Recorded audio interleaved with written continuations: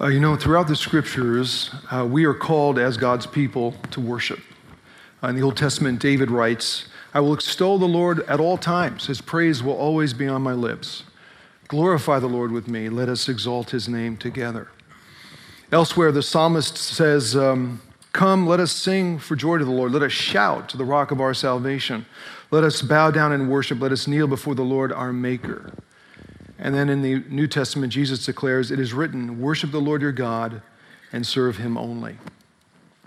Now, as most of us in the room probably realize, worship is one of those words that we in the church use a lot. And I'd venture to say we would all agree that we should do it. But why? Why exactly? Well, as you've already heard, today we're starting a series in which we're going to explore the question of why. Why we as Christians, why we as a church do some of the things that we do, because I'm not sure we always know. And I'd like to begin this morning by talking about this whole idea of worship. My daughter Megan, who is my oldest, when she was born, it was like she came out of the womb talking and asking questions. I mean, she started talking at a very, very early age, and one of her first words was "what?" She'd point to something and she'd say, "What?" She'd say, "What?" I'd say, "That's a light." They were fairly easy. They're observational questions, relatively easy to answer, and I think she took my answers, was satisfied with them. She said, "What? That's a light. What? That's a dog. What? That's a tree. What? That's a chair." And she was good with the answer. However, when she started asking why, that's when things got a little dicey, because the question of why is much more probing. It's more philosophical. She'd say, "What?" And I'd say, "Light." Why? How do you answer that? I realize many of us, even when we ever think about and imagine having children, we say, "Man, I'm always going to answer my kids' questions no matter what they ask." But in my parental experience, that's not necessarily easy. It's like when the kids want to go outside. Why can't we go outside today? Because it's raining. Well, why? Because you go out, you're going to get wet. Well, why? Because there's water coming down out of the sky. Why? Because there are clouds up there. Well, why? Because there's rain in the clouds. Why? Because of evaporation, condensation, precipitation. Why? I'm like, "Oh man, I don't know. Here's a cookie. Go ask your mother." Right? Explaining the why behind something isn't always easy, but if it's possible to answer the question, we should, because it's probably important. So here it is. Why worship?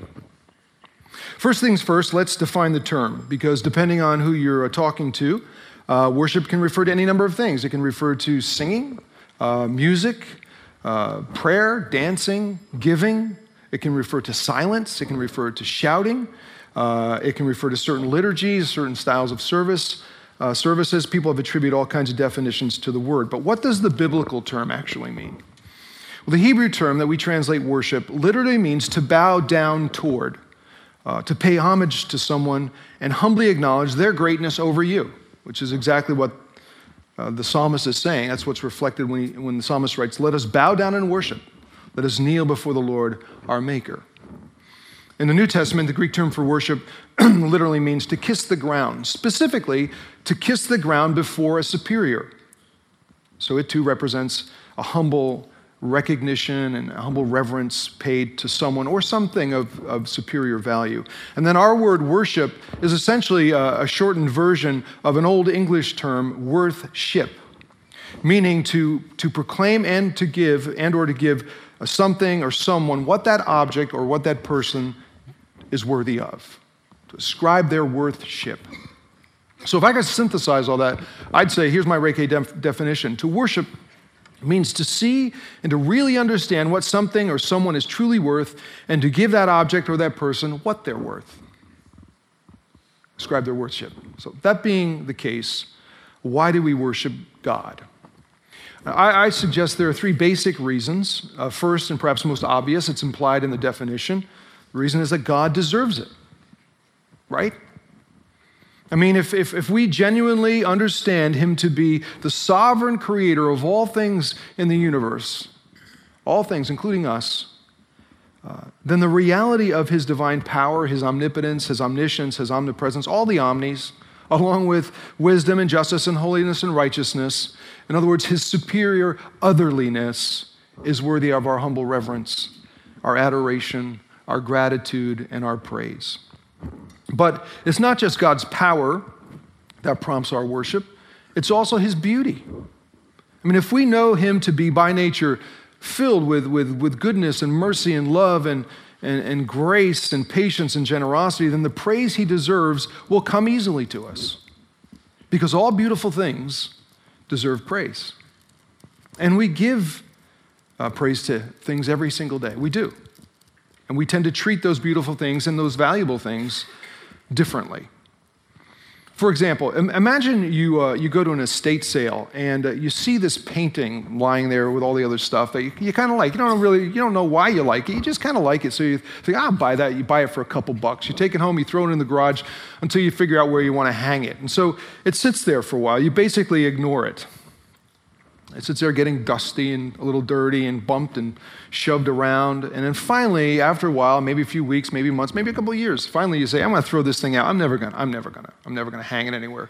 And as you're tossing it out, the frame splits open, revealing the signature of the artist on the back. Someone who has their own Wikipedia page. So they must be important, right? And so you say, oh man, look at this. So you take it and you get it appraised and you discover that it's worth thousands and thousands of dollars. Well, immediately your appreciation for that painting increases, right? Things are now different. Your attitude changes. You're in awe of it. You admire it like never before. Your behavior and your treatment of the painting changes. You don't just casually toss it in the garage. No. You invest in it. You insure it. You hang it in a prominent location. You revere it for its unique beauty and value. Let's face it. When we see the true value and worth of something, it changes our thinking. It changes our attitude and our behavior towards that thing, right? It does. Well, the worship of God is similar to that which we do every single day with things in life that we see as beautiful and valuable. The difference being is that to worship God is to take this dynamic applied to the painting, and instead of assigning to God high value, we assign to him ultimate value. Ultimate value. Which makes sense. Because if he is who you say you believe he is, creator of all things, how can you treat him any less? How could you treat him any less? How could you just casually ignore him or toss him to the side of your life? You won't. You can't. So make no mistake, seeing and understand who God really is brings about tremendous transformation in how we think, how we behave, and how we live. It's like in the Old Testament when Isaiah walked into the temple one day, and it was like all of a sudden, perhaps for the first time, he grasped the greatness and the worthiness of God, and he just humbles himself before the Lord. And God says to him, Isaiah, I've got a job for you to do. I want you to go talk to a whole bunch of people who are never going to listen to you. And Isaiah says, okay, I'll do it. Why would he respond that way so immediately? I'll tell you why. Because when you really see the worthiness of God, his power, his beauty, his value, not to mention recognizing all that he's done for you, to offer him anything less than everything is an offense to all that's rational. It's an offense to all that's decent. In the New Testament, Stephen was a leader in the church. He was a deacon, and as he was about to be put to death for his faith, he was the first martyr in the church. He was surrounded by his enemies. I don't know if you remember the story. He's surrounded by his enemies. They're ready to kill him. And what does he do? He looks toward heaven and lifts his arms. He looks toward heaven, and he acknowledges the glory of God, and he says, I see Jesus, the Son of Man, standing at the right hand of the Father. What was he doing? He was worshiping. In that moment, facing the persecution, facing pain, facing death, Stephen experienced remarkable courage, and he worshiped God. Because he had this sense of spiritual reality. He had a sense of proportion. He recognized how he was nothing compared to the greatness of God, and his life and everything in it was insignificant compared to the life he was promised in eternity. Do we have that sense of proportion? That sense of reality? Back when I was in grad school, I had a friend, his name was Frank, and we had a lot of classes together. And while we were in grad school, he and his wife got pregnant and had a child, had a little girl. And a while after they had given birth to their daughter, we went over to their apartment one time for dinner. And we're sitting there in their apartment at a table. It's all, all kinds of really good food. It's going to be a great meal. And I look over and I notice the high chair is empty. Their daughter was a real crawler. And I saw it was empty. We're about ready to eat. I look down, and there's their little daughter eating dog food out of the dog dish. And I was bugging out, man. I'm like, oh my gosh, Frank, look what she's doing. Look, and he says, oh, she just does that. And I'm thinking, why does she do that? That is nasty. But looking back, I realize why. Because as a little child, she didn't really know any different. As a little child, she didn't know what she was missing at her father's table. My son Corey, who I don't think ever ate dog food. If he did, I'd have to give him up. But, my son Corey, when he was little, he had this blanket that he loved, this tattered, multicolored little blanket. And he couldn't say blanket, so he called it bada-bada. He loved bada-bada, bada-bada, bada-bada. I mean, he loved this blanket. He couldn't go anywhere without it, had to be with him, had to go to bed with it, bada-bada. And I tell you, if someone went to Corey and said to him, hey, Corey, I will trade you that blanket for a 3-bedroom condo in Chicago with a lake view, he would have said, no, bada-bada. Why? Because he's this goofy little kid with no sense of proportion. All he knew was the warm feeling he got when he wrapped up in that tattered blanket, which for him was more real and more valuable than the abstract yet far greater value that condo would mean to his life if he owned it. He was a little child, with no sense of proportion. Where are we at in regard to this proportion thing? How do you see yourself compared to God? How do you think God sees you? How does he see me? To be honest about it, I think that God sees us as immature children who treat our time and our energy and our attention and our money like old blankets that we desperately cling to and are willing to give up because, like little kids, we have no sense of true proportion. And maybe it's time for us in the church to grow up, to stop eating out of the dog dish and worship God our Father, who is worthy, who deserves it, and who has so many good things in store for us. Maybe it's time. Why else do we worship? Well, second reason, God seeks it. How do we know? Well, we know from a number of different ways, but one in particular has to do with Jesus. He one day had this conversation with a woman in Samaria. Now, that was unusual because Jewish people and Samaritans hated each other. They didn't hang out together. They didn't talk. But Jesus was different. So he's walking through Samaria one day, and he encounters this woman at a well. She's getting water, and he strikes up a conversation with her. And they talk about a number of things. And at one point, they talk about worshiping God. And she says to him, we Samaritans, we worship here on Mount Gerizim, on this mountain. But you Jewish people claim we have to worship on the Temple Mount in Jerusalem. What's up with that, Jesus? And do you remember the story? Do you remember what he said to her? He said, believe me, a time is coming when you'll worship the Father neither on this mountain nor in Jerusalem. A time is coming when true worshipers will worship the Father in spirit and in truth, for they are the kind of worshipers the Father seeks. The kind of worshipers the Father seeks. Some people are really bothered by that statement. They're bothered by it. They're bothered by that whole idea that God seeks worshipers. Because for them, they're thinking, well, really? I mean, doesn't that seem a little narcissistic? That he would seek worshipers? If you meet a human being who demands praise, what do? You find them annoying, right? You find them annoying. The person who says, look at me, admire me, adore me, praise me. Who wants to be around somebody like that? No one. And therefore, isn't the idea of God seeking worshipers a little messed up? Isn't that below God to demand admiration and praise from us? The answer to that is no. Why? Well, some of it has to do with the nature of admiration, the nature of praise. Take admiration, for example. A Christian author and thinker, C.S. Lewis, he was an atheist and he comes to faith in Jesus. And early on in his faith, he's studying the Psalms. And he's really struggling with this idea that God seeks worshipers. He calls us to worship. He wants our worship. He's really struggling with it for the same reasons I just mentioned, only he put it much more eloquently. Lewis said, "We routinely reject those who seek and expect praise and congratulations. We all despise the man who demands continued assurance of his own virtue, intelligence, or delightfulness. We despise still more the crowd of people around every dictator, every millionaire, every celebrity who gratify that demand." So what Lewis was doing, at least initially, he was taking this horizontal reality and he applied it vertically.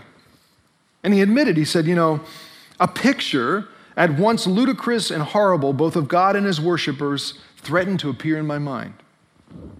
I have bad attitude, kind of. But the more he thought about it, the more Lewis realized that any truly admirable object deserves and really demands admiration. In the sense that admiration is the correct, the appropriate, the adequate response to it. And he said, and failing to admire the object means, in his words, we're stupid, insensible, and great losers because we have missed something special. In other words, if God is admirable, he deserves admiration. That only makes sense. When it comes to the nature of praise, well, do this for me. Think of the most negative, critical, greedy, dour people you've ever met. And then tell me, what's the common characteristic of those individuals? I'll tell you what it is. They rarely praise anything. They don't, for whatever reason. They're bored, they're apathetic, critical, and just miserable. And they always focus on the negative. One little thing that they don't like ruins everything. Everything's ruined. One little thing they don't like about the movie's ruined. One little thing they don't like about the novel's ruined. One little thing they don't like about your relationship is ruined. One little thing they don't like about the church relationship is ruined. And sadly, these kind of individuals find very little, if anything, to praise. Who wants to be around that? However, consider the kind of people you most want to be around. Who are they? They're the men and women who enjoy life, who savor it, who find the positive, who are quick to overlook flaws, who forgive, who see the beauty in things, and who laugh and celebrate the good things of life. They readily praise. They praise objects. They praise things. They praise people. They're the kind of men and women who you want to be around and who you want around you. Well, understand, it's similar with God. I mean, God doesn't need our worship. He doesn't need our admiration. He doesn't need our praise, but he deserves it, and he enjoys it, and according to Jesus, he seeks it. And he alone has the right to do so. The third reason we worship is because we need it. As human beings, we need it. Think of it this way. To worship is to grow up.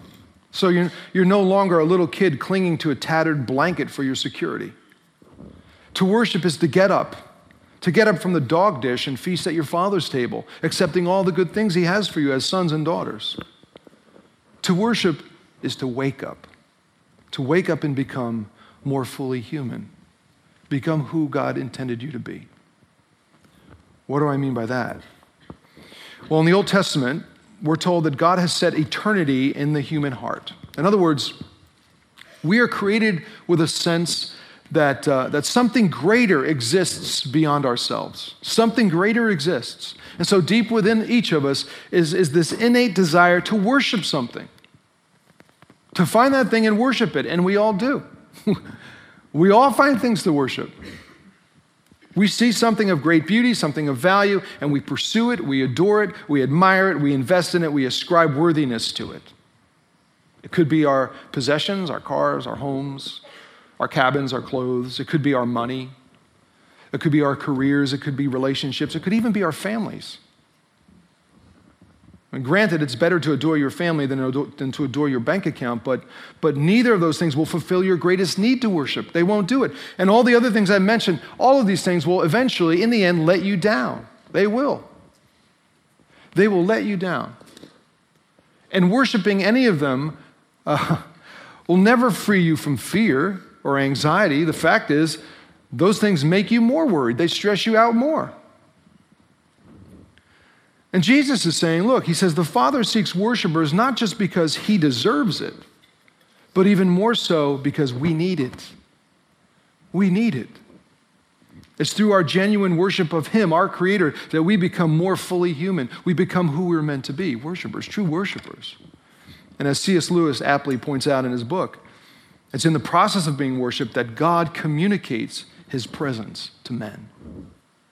God imparts himself to us. So that's really the why of worship. And I figured since we're on the topic, we might as well talk a little bit about the where and when of it, which in my opinion is pretty important given the extent to which we in our culture today have so compartmentalized, our spiritual lives. Trust me when I tell you this. A lot of people in the church today, whether they admit it or not, whether they even realize it or not, view worship as something you do here in this room on Sunday morning, 1 hour out of 168 hours a week. This is it. And I suggest to you what Jesus says to the Samaritan woman blows that idea completely apart. That notion has no biblical basis. Think about the interaction. The woman says to Jesus, we Samaritans worship here in our temple, but Jewish people claim we have to worship at the temple back in Jerusalem. Which is it, Jesus? And what is his answer to her? He says, believe me, a time is coming when you will worship the Father neither on this mountain nor in Jerusalem. A time is coming when true worshipers will worship the Father in spirit and in truth. Do you get what he was saying? He was essentially explaining to the woman how the place of worship is ultimately irrelevant, because true worship of God must be done in keeping with his nature, which is spirit. It must be done in response to truth of who God is, truth of what he's done for us. So here's my Ray K summary. According to Jesus, authentic worship is not dependent on a particular place or time. It's just not. In fact, in its truest sense, worship is an everyday, moment-by-moment deal. I mean, that was certainly true of the very first Christians, wasn't it? I mean, we're told in the book of Acts, and Acts is a historical record of the early church, we're told in the book of Acts that those men and women who first put their faith in Jesus responded to the love and grace of God in their lives by doing what? Worshiping. Not just one day a week and not just in one particular isolated location. We're told these people devoted themselves to the apostles' teaching, to fellowship, to the breaking of bread, and to prayer. All believers were together. They had everything in common. They sold property and possessions to give to anyone who had need. And get this, every day they committed to meet together in the temple courts. Every day they broke bread in their homes and ate together with glad and sincere hearts, praising God and enjoying the favor of all the people. And the Lord added to their numbers daily those who are being saved. Now, I don't know how you see it, but as I read this text, it appears to me that the difference between many in the church today and those in the early church in Jerusalem is this: where we tend to view worship as an interruption and an inconvenience to our lives and routine. The first followers of Jesus viewed regular life and routine as an interruption and inconvenience to their worship. Two vastly different things. And so as much as they could, every day in various locations, they worshiped God together in the temple, in their homes, and there was teaching, and there was prayer, and they had meals together, and everyone gave generously of their money and their possessions for the sake of others, and we're told with great joy in their hearts, they praised God. I mean, and look, don't get me wrong. I mean, don't misunderstand. I'm not suggesting this hour together on Sunday morning isn't important. It is important. I think it's very important. In fact, I think it's critical to the rest of the week. And we should not, as the author of Hebrews puts it, forsake the assembling of ourselves together in this context, as so many readily do. However, I would also say that for the sake of the church in this country, for the sake of the church in the world, for the sake of the mission we have of bringing the good news of Jesus and the grace of God to our world, and for the sake of our own spiritual health and maturity, it is time that we as Christians once again embrace the reality that worship is more than locations, lyrics, and liturgy. It's about life. It's about life and how we live it every single day. And that's what the Apostle Paul was getting at when he wrote the early church. And he said, I urge you, brothers and sisters, in view of God's mercy, to offer your bodies as a living sacrifice, holy and pleasing to God. This is your true and proper worship, i.e., the manner in which you live is an act of worship. Or not, I suppose. So when do we do it? Every day. Where do we do it? Everywhere and anywhere. And again, since we've considered the why, the when, the where of it all, we might as well end by talking about the how. How do we worship? And I realize asking that question, for many of us, our minds immediately shift to methods and music and other traditions and spiritual disciplines and liturgies and all that. But I think we should look at what Jesus says about it, because while his answer to the Samaritan woman's question certainly addresses matters of when and where, it seems Jesus had something more spiritually substantial in mind, specifically related to the how of worship. Think again about what he says. He says, a time is coming when you'll worship the Father neither on this mountain nor in Jerusalem. A time is coming when true worshipers will worship the Father in spirit and in truth, for they are the kind of worshipers the Father seeks. Twice, Jesus repeats himself. A time is coming, he says. A time is coming. Literally translated, the text reads, an hour is coming. An hour is coming, Jesus says. And if you study the book of John, what you learn is that whenever Jesus referenced his coming hour, he was referring to his death, his approaching sacrifice. Do you grasp the significance of that? Jesus was basically explaining to this woman the how of worship, indicating that it wasn't about this temple or that style and this style, that music or that practice and that tradition, blah, blah, blah. No, it wasn't about that. Jesus was telling her, here's how you truly worship God, through me, he says. My hour is coming, he says, and I'm gonna change worship forever. And he did, making true worship possible for all of us. In what ways? Well, in a lot of ways. And there's some serious theology associated with that. But for the sake of time, let me point out the practical side to it. Over 90% of Americans, somewhere around 92, 93% of Americans say they believe in God. But more often than not, attempts at worshiping him leaves people wanting. Many go to religious services and they stand, they sit, they read, they sing, and everything else, and yet at the end, most exit feeling indifferent. Feeling maybe even a little inadequate, insecure, a little uncomfortable, spiritually nonplussed. And so some say, well, I went to church today, but I didn't get anything out of it. Well, that's the first problem, because it wasn't for you. You realize that? That's not the point. Worship is not getting, worship is giving. If you come to get something, then you're nothing but a consumer. If you're coming to get something, then you really have no idea what worship is about. It's about giving. It's about giving to God what he deserves. Yet many people, other people who genuinely long to worship and have a good concept of it, still they struggle. They find it hard to do. They try their best to do, all the religious rites and rituals correctly, but still for them, God seems so very distant. And as a result, some just give up. They give up, or they make excuses like, well, I'm not into organized religion, or I'm not sure about a personal God. They'll say all kinds of things. But the fact is, many people pull back and pull away from their attempts at worship because the more they learn of God, the more they recognize the greatness of God, the smaller they feel. As human beings, the more holy we see our Creator, the more dirty we see ourselves. He's altogether good. We're not so good. He's altogether perfect. We're unquestionably imperfect, sinfully broken. And facing the truth of that, facing the reality, really facing it and accepting the reality of it can be very traumatic. It can be traumatic. It can lead to shame and guilt and fear and insecurity, and all of our best efforts to religiously rectify the problem fail. And therefore, our attempts at worship leave us empty and spiritually disillusioned.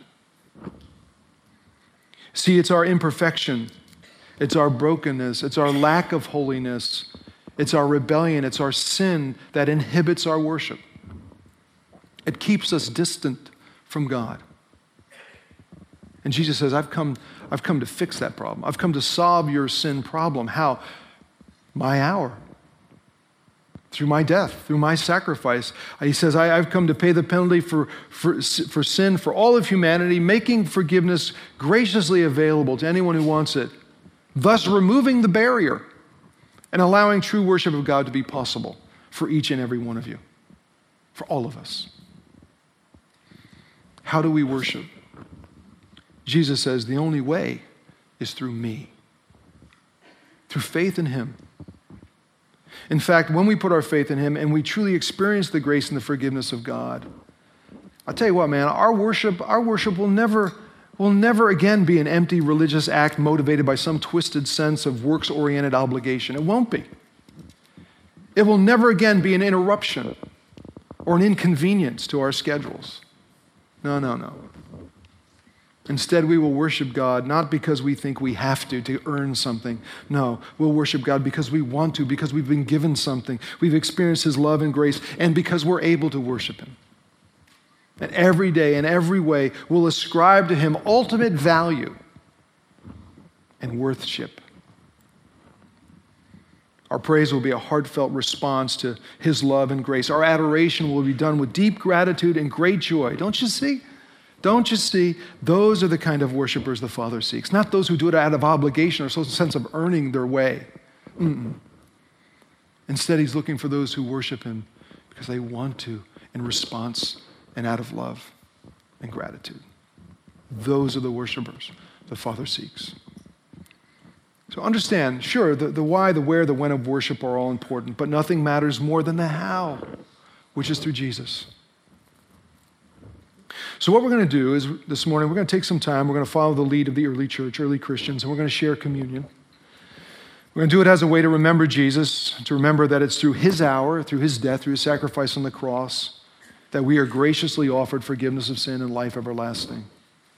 It's because of him we worship in spirit and in truth. So we're going to sing a couple songs.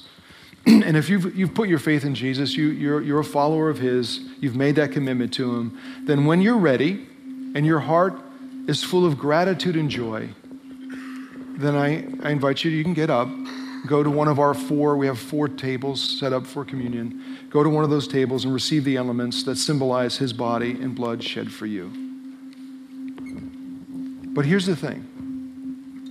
If you've never put your faith in Jesus, not really, you've never sincerely prayed and asked him to forgive your sins, to be the Savior of your life, then you need to do that. You need to do that first, and you need to do it now. You need to do it today, before you ever get up.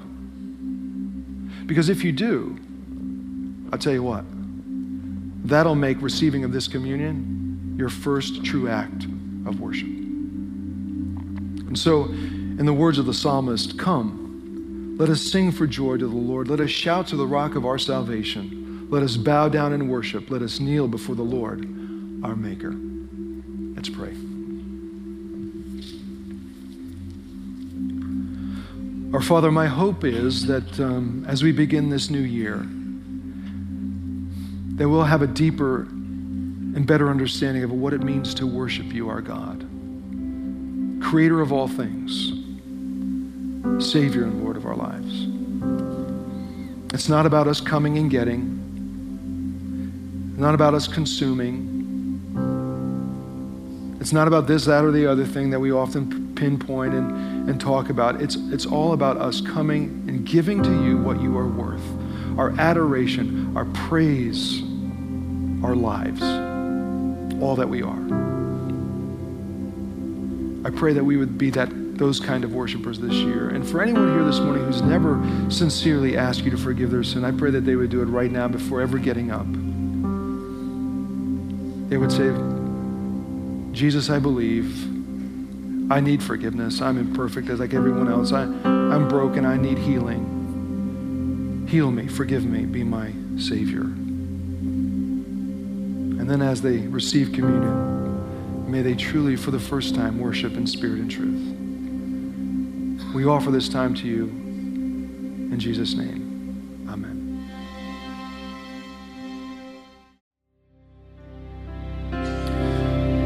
want to thank you for being here this morning. And, hopefully you understand that we don't come here and do this because we think somehow it's going to earn us some kind of privilege in heaven. And hopefully we don't come in here expecting, to be given something. We come in here to worship God, to give him what he's worth. If he is the creator of all things, if he is our Lord and Savior, if he's done all these things we talk about, then he deserves everything we have. Anything less is an offense. So hopefully this year we can be those kind of worshipers who come not because it's an interruption, because we want to be here and we want to worship God together.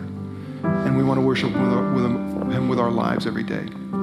So come back next week. We're going to talk a little bit more about some things that we do and figure out why we do and talk a little bit about it. Hopefully it's been helpful. I just want to say, as we ended the last year and we begin this new year, maybe last year was a rough time for you and you have some anxiety regarding the year ahead, or maybe just going through some things. Following the service, some of our prayer team folks will be down right here in the front, and you can come down. They'll be happy to pray with you. Also, if you for the first time today prayed that prayer to Jesus, would you somehow let me know? Shoot me an email or fill out something on your bulletin and give it to an usher or something. I just want to know so that I can pray for you. Because being a Christian means making a decision. And hopefully you've made that today. So let me pray for us and we'll be dismissed. And now, Father, as we leave this place, may we go and worship you with our lives this week. Worship doesn't end here, for you are worthy every day of our attention and of our love and of all that we are. So may we live that way in the midst of our world and point people to Jesus. We ask this in his name. Amen. Thanks for being here. We'll see you next week.